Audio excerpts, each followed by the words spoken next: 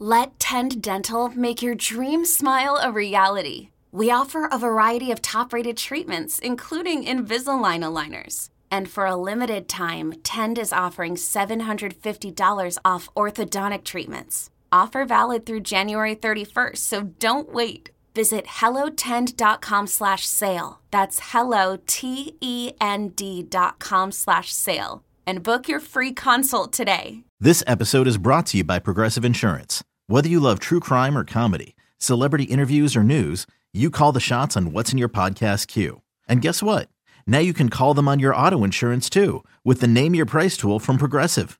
It works just the way it sounds. You tell Progressive how much you want to pay for car insurance, and they'll show you coverage options that fit your budget. Get your quote today at Progressive.com to join the over 28 million drivers who trust Progressive.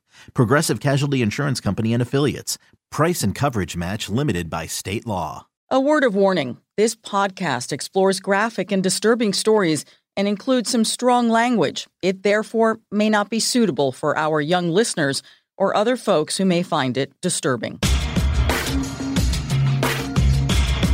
Hello and welcome to True Crime Daily, the podcast covering high-profile and under-the-radar cases from across the country every week. We are recording this on February 27th, 2020. I'm Anna Garcia, and joining me today is criminal defense attorney Allison Treasel. Hi, Allison. Hi, Anna. Thanks for having me. Oh, we're so happy to have you. Allison has been a criminal defense attorney for 23 years, owns her own practice, is the former president of the Criminal Courts Bar Association, and is the creator and the founder of Wild About Trial, and she's also a legal expert for KTLA News here in Los Angeles and Access Hollywood. Could you tell everyone a little bit about what Wild About Trial is? Right. So Wild About Trial was the first app to cover cases going on around the world. So we stream cases going on. We provide legal commentary. We have sort of updates on the hottest cases. You know, we covered Casey Anthony from gavel to gavel. We covered every kind of really interesting, amazing case because I love crime and I've always done criminal. And in my practice, I saw and I've been part of some of the most amazing cases. I miss court TV. And so I wanted to bring that type of courtroom coverage to the viewer in a unique new way. And I know that you are up on every case that's going on. Oh, I love it. Yeah. It's just, it's fascinating stuff. How do you find time to be in the courtroom? Well, I'll tell you something. So I have a full practice and I do any type of case from DUIs to murder cases. And, I live and I breathe criminal stuff. And on Fridays when I'm home with my family and I excuse myself to watch Dateline, my husband says, enough, Allison, enough. Turn it off. Turn it off. Oh, then we've got some great cases for you this week. Do we ever? I love what you've picked. Okay, so this week we have a Florida woman who's facing second-degree murder charges after she zipped her boyfriend into a suitcase. She videotaped him in there, and he ended up dying. It's quite serious. It looks like he suffocated to death. But first, we have the case of 15-month-old Evelyn Boswell from Tennessee, who's been missing since December. However, the Amber Alert was not issued until last week. Which I don't like, by the way. No, it's very weird. Yeah, it's very unsettling. Very unsettling. And now Evelyn's mother, Megan Boswell, has been arrested for filing false reports. And the sheriff has clearly said he's never seen a case like this in his life. Right. And he says the fact that the entire family has given him either false or misleading statements has not only really held back the investigation because they've hindered it. They really have hindered the investigation.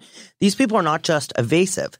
They've been lying along the way and really robbing the Federal Bureau of Investigations, the Tennessee Bureau of Investigations, of valuable time needed to find this girl if she's still alive.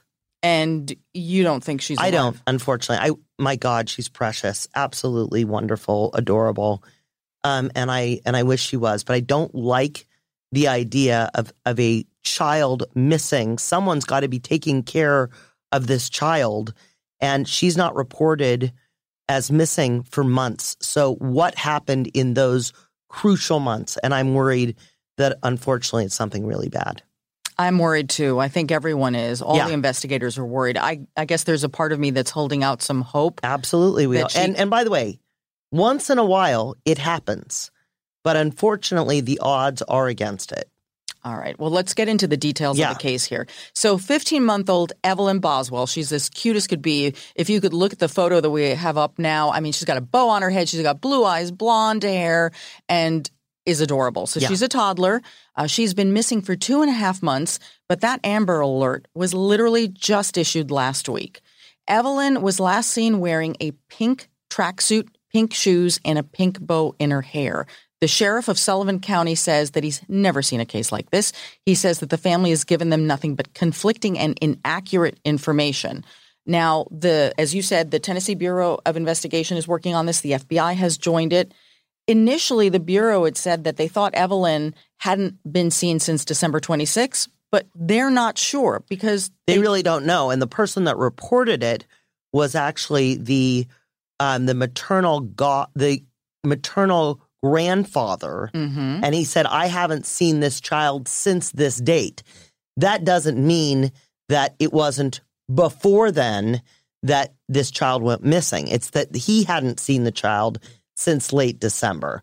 So again, I don't like the timing here at all. He is the one who called DCFS. Yes. Right. Yes. You know, the Department of Child Family Correct. Services in Tennessee. Right. And filed that report. Correct. What I'm trying to figure out, where is the lapse in the system that if he indeed, then the police confirmed that he did make this report, then where is the lapse in the system for the Amber Alert? Like, why wasn't there was way too long of a delay. But Anna, let's go back to the prime. When a child goes missing, the first thing that happens is the parents call immediately. The parents call the authorities immediately. Apparently, the biological father lives in Louisiana. He's active military. Mm-hmm. Pretty much he's been ruled out because he was active military and he does not have custody of the child. And much contact with the mother. Correct. So what the mother said, her initial story, and remember, she's told many stories to the authorities, and then she's told stories to her friends, and then to TV cameras. And the sheriff has said very clearly, you know, you all can't believe everything that she's saying. He's actually said, don't believe anything she's saying. Right. Exactly. Mm-hmm. One of the stories she said was that Evelyn was with a babysitter and that the mother knew that she was with a babysitter and that she knew that she was safe, but she wouldn't divulge the name of the babysitter. That was the first story. This is sounding a la Casey Anthony a lot. If you remember in the Casey Anthony story, one of the first stories she had was that she had left the child with the babysitter, this Esmeralda or whoever it was. That turned out to be not true. And it was so frustrating to the police, if you remember, because they said she led us on these crazy searches looking for people when that time should have been spent looking for the child. And they have looked in the directions in which the family have pointed. Correct. So that was the first story. Then the mother, Megan, changes the story and says, actually, she was with my mother, the grandmother of Evelyn. She said, but my mother, so this would be Angela, the grandmother. So the grandmother allegedly threatened the mother, and she didn't go to the police and didn't tell them. By the way, these two are not Girl Scouts. I mean, you're talking about the grandmother and the grandma's boyfriend. So right. The grandmother's 42 years old. She has a criminal history. The boyfriend is in his 30s, and he actually has a very significant history of alleged violence. And so he's being held on a really high bond. And these two are suspicious characters to begin with, but they're also somehow involved in the disappearance, according to the police. And we know we're tossing a lot of names out here. So we're talking about the grandmother, Angela Boswell, who's 42, then her boyfriend, William McLeod, who's 33. Correct. So we know there are a lot of names being tossed around here, and people are trying to follow this. So here's the next thing that happens. This is where the investigation takes a crazy tangent. These two, the grandmother and her boyfriend, William McLeod, are arrested in North Carolina, and here's why. As this story is being made public, a report is made to the police that a BMW has been stolen. Basically, the story is the person who had the BMW said that she was selling it to Angela. This would be the mother of the baby.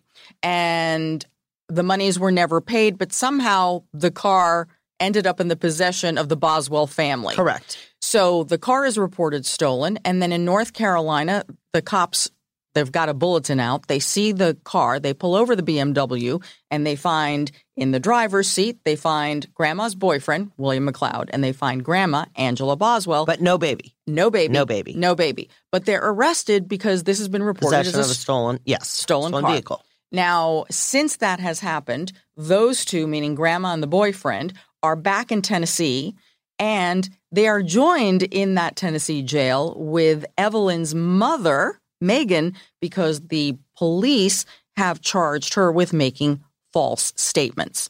Correct. So now, but it's only a misdemeanor. But she hasn't made her bail. Right, but it's only a misdemeanor, and the maximum she can get for that charge is 30 days. So they've got to make some decisions or start doing some serious interrogations quickly to hold her on something other than the false police report. So we now have 3 people in custody. Correct. The mother, the grandmother, and Grandma's boyfriend.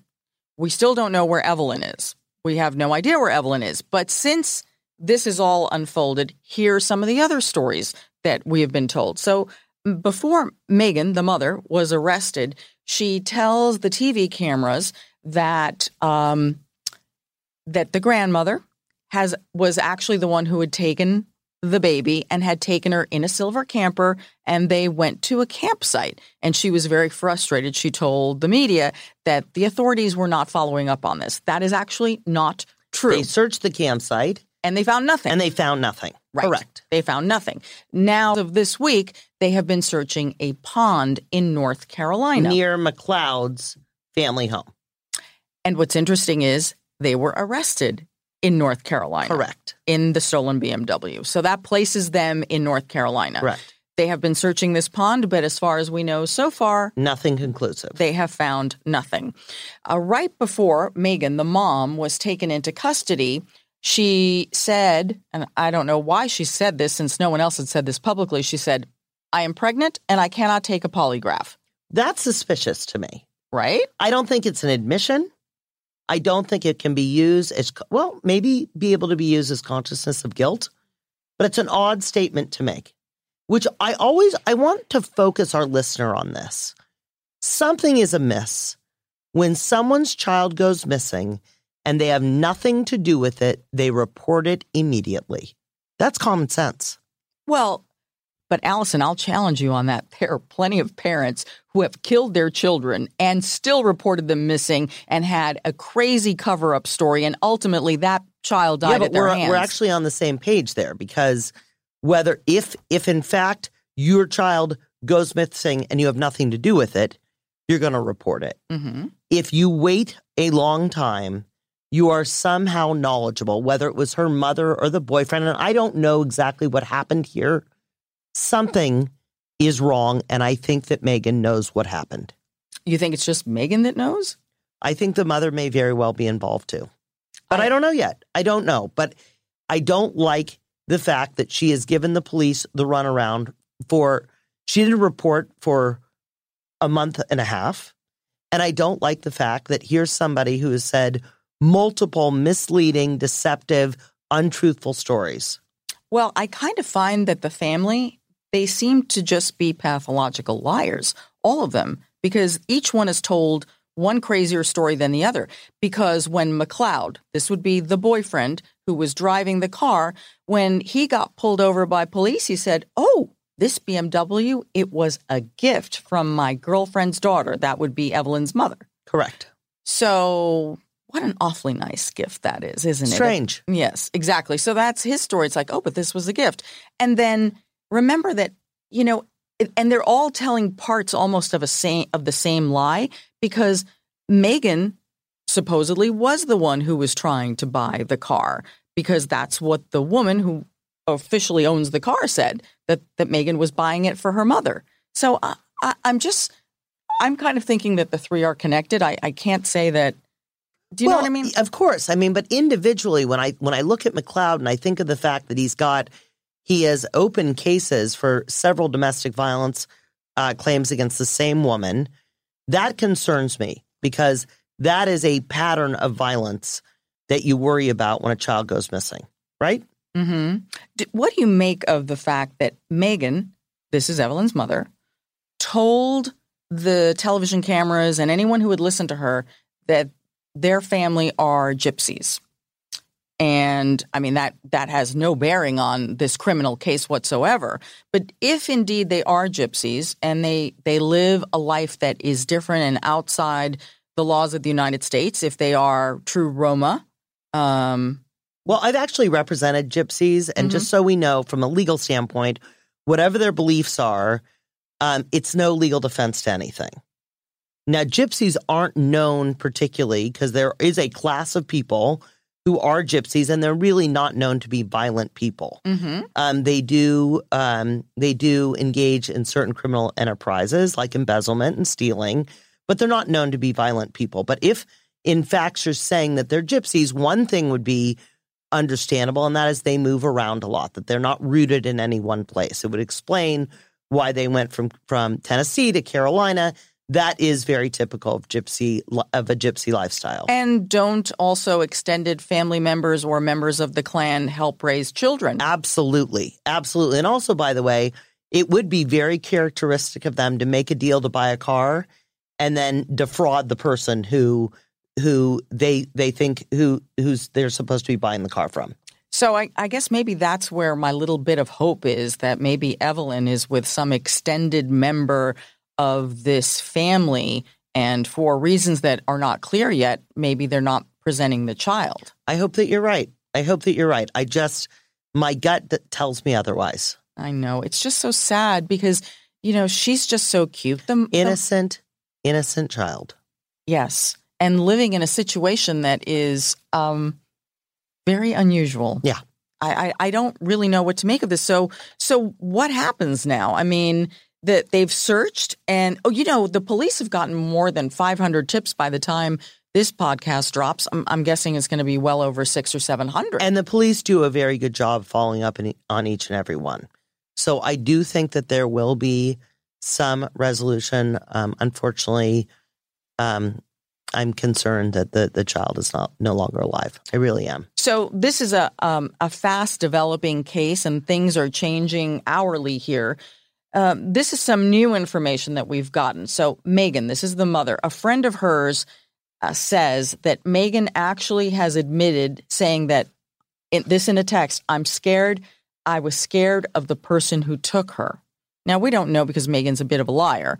But what's also interesting is that this friend, Christian Arnett, told a local television station that she believes that the mother knows where Evelyn is, and she also thinks she knows who has her. So they're talking in ways as if Evelyn is still alive. I realize, these could all be lies, one on top of the other. I just, sometimes when you share something with a friend, I mean, how else is the case going to be cracked? It's going to be by others around them. Right. Absolutely. And I'm hoping that podcasts like this bring people forward and that anyone that knows anything, of course, comes out and says it, because the mother and the grandmother, particularly the mother, who is really her sole job is to protect and care for this child, has done nothing but hinder this investigation. And the mother is 18 years old, which means she would have been about 16 when she had her. This baby. So, that's young, not impossible, but young. It is. When you don't have resources. So that is a story that is still ongoing. We don't know what's happened to little Evelyn Boswell, but we certainly are hoping that there's a resolution to this. I plan on following it closely because it really is heartbreaking, and I hope that this family, finds some peace. It's just the saddest ever. Horrible. Well, Allison, we go from one very unusual story to a crazy... The bizarre of the bizarre. And I love this. It is so strange. I mean, I hate what happened. Right. But it's just so bizarre. It really is. Yeah. Okay, let's get to it. This boyfriend and girlfriend in Florida are allegedly having a drinking game, and it's a drinking game along with hide and seek. Right. I don't know many adults that play hide and seek or drunk hide and seek? Well, Allison, if you've never tried it. Okay. All right. No. I know it is unusual, but that is the story that Right. 42-year-old Sarah Boone of Winter Park, Florida, told the cops. Right. So that's where it's all starting, with a drinking game with her boyfriend, Jorge Torres Jr., also 42 years old. These two had been dating for about 3 years. They'd had all sorts of domestic violence Right. issues So there's between charges both ways. Prior to this, there was allegations and I think some court cases where they had each assaulted the other. And there were visible signs of assault on each of them each time the authorities were called. Correct, which is important to remember. Yes. So I think that sets up the kind of relationship that they had. Right. So this is the story that Sarah Boone tells. She says that they were drinking and playing hide and seek and that she thought it would be funny. She's making it seem as if, they both agreed that he should zip himself into a suitcase. So obviously there's no way that Jorge got into a suitcase by himself and zipped it up unless he's Houdini. By the way, what size suitcase is this? It must have been massive. Massive. Right? Yeah. The unbelievable. kind that you check in. Really, Right, really big. Right. So apparently he gets zipped into the suitcase. She zips him in, right? She has to. I don't think he could have. If he could have zipped himself in, then he could have zipped himself out. Houdini Torres. Yeah. All right. Okay. So most likely she was the one to finish zipping him in. And she says that was part of the game. So while he's in the suitcase, he gets a little sick of being in the suitcase and he wants to get out and he starts screaming for help. Now, here's how we know that he was screaming for help. Because when the police finally arrive at the apartment. Wait, can we back up a little bit? Let's back up. Okay. Because her initial story, is that she passes out. She gets drunk. Right. She passes out, basically forgets that he's in there, wakes up in the morning, says, oh my God. Where is he? Where did my boyfriend go? Oh my God, he's still in the suitcase. Opens it up and how horrible, he's dead. She calls the police. First, she calls her ex-husband. Yeah, she calls her ex-husband first. Yes. Before she calls the police, she calls the ex-husband to say, oh, my gosh, Jorge's in the suitcase and he's not breathing. And the ex-husband convinces her to call the police. Exactly. Right.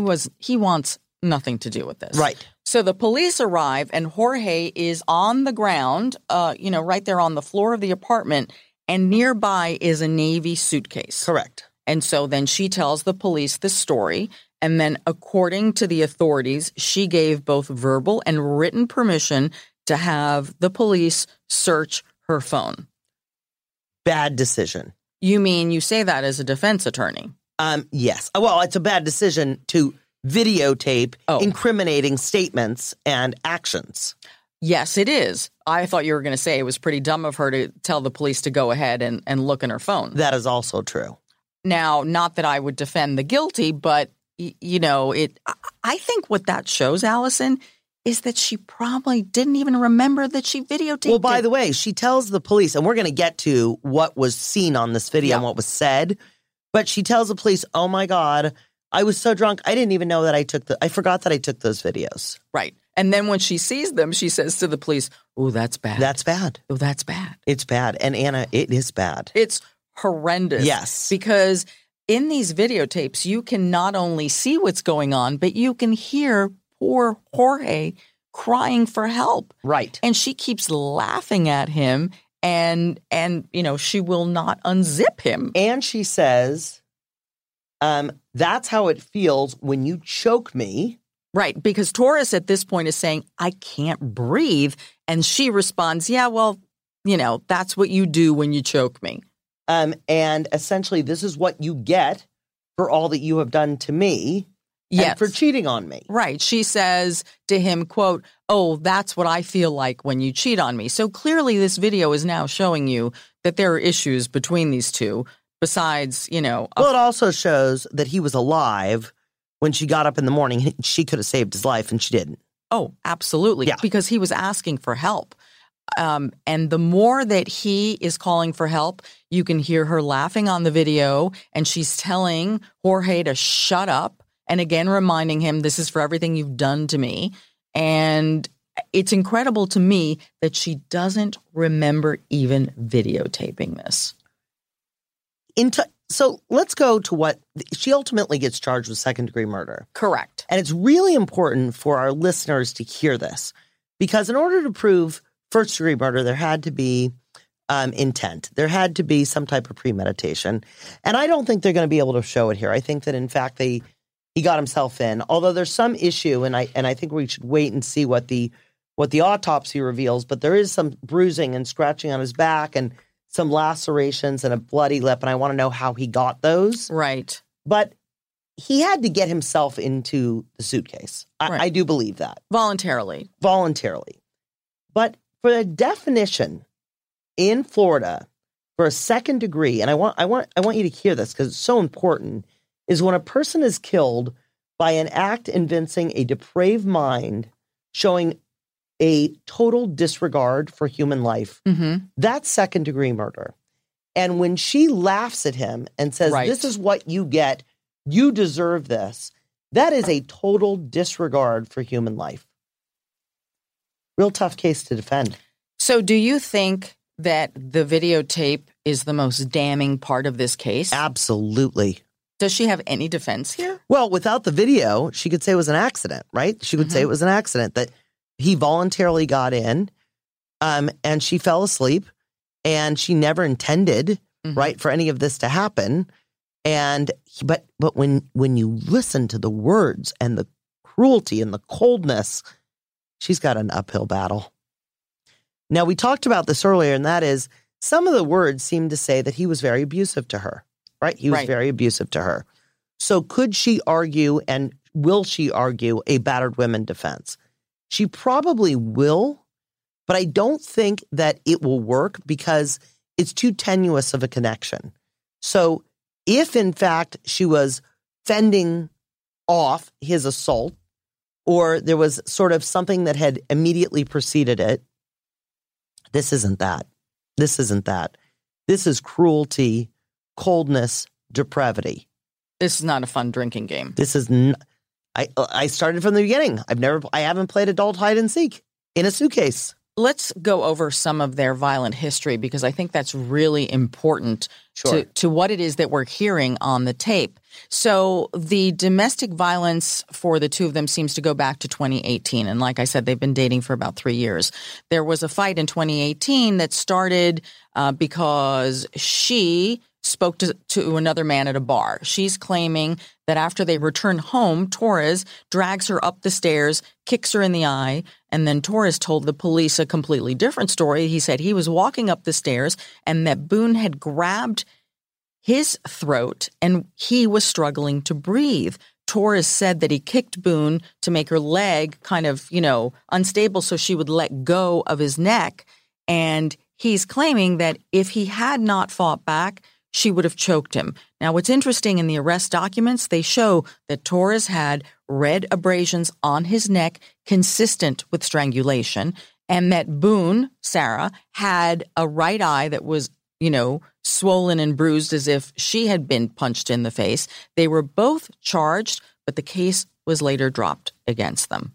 And that's not the end of it. A year later, in June of 2019, police were called to their apartment again. This time, she claims that he threatened to kill her. He was arrested and ordered to stop consuming drugs and alcohol and to stop living together. This is a very volatile relationship. This is really a toxic. Here's the thing. Standing alone, it's a bizarre case, right? Standing alone. But when you factor in the fact that these two have been violent to each other and that he has this bruising, he has this scratching, the police are going to do a little bit deeper of a dive to see if, in fact, this was a premeditated murder. As if she set him up. Correct. And she was done with him. Yeah, correct. And that's not the last call to the house. So that was June in 2019 when they got called to the house. And then a few months later, in September, police were called again. This time, Torres was arrested for violating the terms of the bond from the previous assault. And the story that day, Sarah claimed that Torres punched her in the head, that they were sleeping, and that he just got up and punched her in the head. So here we have 3 calls where the police show up at this couple's apartment. Anna, don't be surprised if down the line her defense changes. That she actually had to do something to stop his attack. Because right now she's looking at a second-degree murder charge where it is a minimum of 16 years to life. So I think that her defense attorneys may come up with some type of battered women's defense, relying on the past violence. Do you think, though, the prosecutors will look at this and say, this woman has a record of being violent against this man? Oh, I do. And therefore, this was the culmination of that violence. I do. But I'm telling you, it's an interesting case because did he get himself into that suitcase? I'm leaning towards logically, yes. Yeah. Right? Mm-hmm. And is he a contortionist? We don't know this. How do you get into a suitcase? A very sad and bizarre story. It is. All right. Allison, it is time for our comment section where there are more bizarre. Let's do it. More bizarre stories and crimes. And this is where we always like to hear from our listeners or our viewers.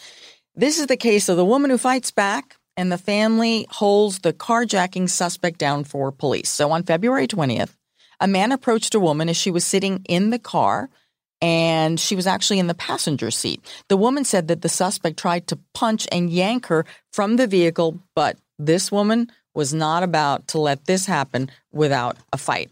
So she began screaming. The man let go of her wrist, and then he ran to the driver's side. He tried to get into the car and behind the wheel. The woman locked the doors, continued to scream, and so her father and her brother, who lived nearby, heard the commotion. They came out, and they managed to pin the guy and hold him until the police got there. So the suspect is 43 years old, and he has been charged with attempted carjacking. Well, I say bravo to her, by the way. Right? Absolutely. He got more than he bargained for. Oh, he picked on the wrong woman. He picked on the wrong woman, and I think it's fantastic. I do, too. So Karen C. writes, the woman is a hero here. Her resisting, screaming, shaking him off her, and locking doors give that lass an award. Alicia P., I don't know if I would have been brave enough to fight back. You know, that's the thing, Allison. You never know what you're going to do in the moment until it happens. That's right. Absolutely. You dream about fighting back.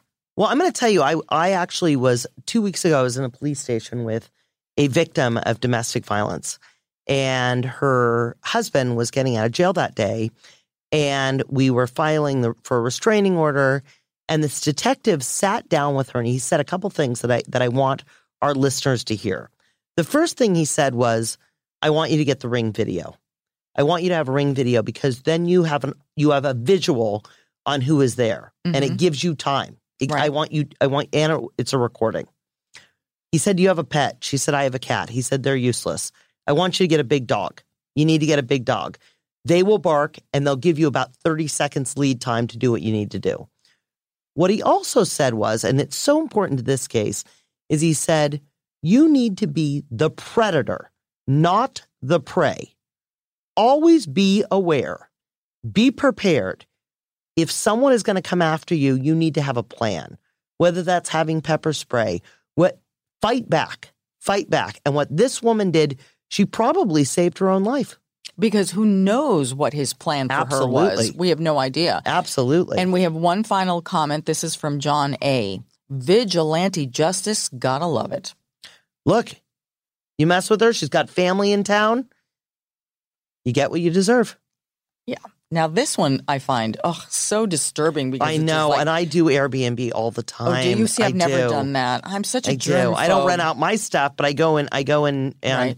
Love it. But this would disturb me. And not that hotels are that much cleaner. I know, but this would really disturb me. Okay, so this is a Kansas Airbnb host who finds drugs, knives, blood stains in their home after a 2-day rental. Ooh. So an Airbnb host said that his home was trashed after a couple rented a room from him for 2 days. The property owner said that the couple left behind drugs, knives, knives in the wall. I don't even know what that is. That's knives so disturbing. in the wall, right? So like they're sticking. Yes. You know, I don't know. Were they playing that game where you're trying to like get the knife around the edges of the body? Well, I don't like that there's bloodstains. Oh, yeah. Bloodstains all over the room and trash. And he estimated that the damage was about $4,000. So ultimately, the two get arrested. Arrested are 29-year-old Rebecca Singh and 23-year-old Joseph Crane. The pair both face drug possession charges and have individual bonds set at $10,000. Now, I'm completely revolted by this, but my concern is blood. Like, did they cut someone in that? I don't know. Did they I kill don't know, someone? and I'm hoping that there is a serious police investigation. Unless the blood came from them? Did they assault each other? Well, I mean, looking at them, it's possible. Well, I'm looking at his neck, and there's like this red thing. I can't tell if that's a hickey or if that's from an assault. I mean, and I don't know if there were syringes, perhaps, if they found drugs. Yeah. So it could have been their own blood. But I certainly am hoping that the police follow up on this. Now, I know that this is a really catty comment, but would you look at her lip liner, how far off it is from her lips? I mean, this girl is not having a good day. No, she's not. No. And I'm assuming that it was been longer than one day that she's had her makeup on. Correct. Yeah. Okay, so let's get to the comments. So Vicky S. writes, whose blood was it? I hope that the cops... I hope the cops tested. Look at those eyes. Vicky, I couldn't. Exactly. Exactly. They have scary eyes. Both of them do. If you can't see it, trust us on this one. Yes. Donna H. writes, there are not enough cleaning supplies to ever make me comfortable in that house again. I would burn the mattress. I think that is actually very good advice. Get rid of that mattress. Yeah. And again, as someone who loves Airbnb, this stuff scares me. Oh, yeah. And then Jill D., I'd never rent anything I own to strangers. I kind of feel that way. I really do. I don't want people in my house being dirty. Going through your stuff and throwing knives into your walls. Leaving blood behind. Yeah, that's upsetting. Really upsetting. Yuck. So, look, these two are, this is a bad story.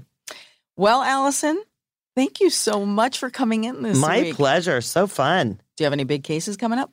I have a few interesting cases going on right now, a couple murder cases that are certainly tricky and challenging. Oh, boy. Yeah. But it's what you do. And I believe that everyone deserves a defense. Mm-hmm.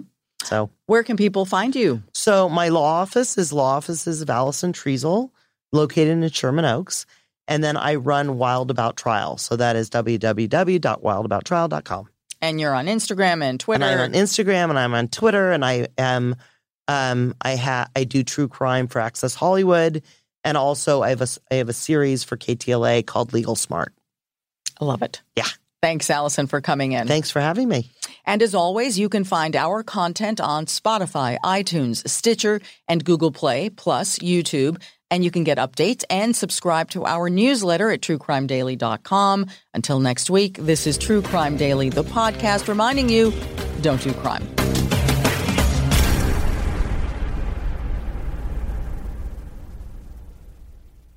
You know that science solves crimes. Forensic science is exciting, challenging, and most of all, rewarding work. But there is a shortage of qualified individuals in this field. Hi, I'm Terry with Loyola University Maryland's Forensic Science Department. Loyola is one of the only colleges in the country offering advanced degrees in forensic pattern analysis and biological forensics. Our courses, taught by forensic experts, feature hands-on training and small class sizes.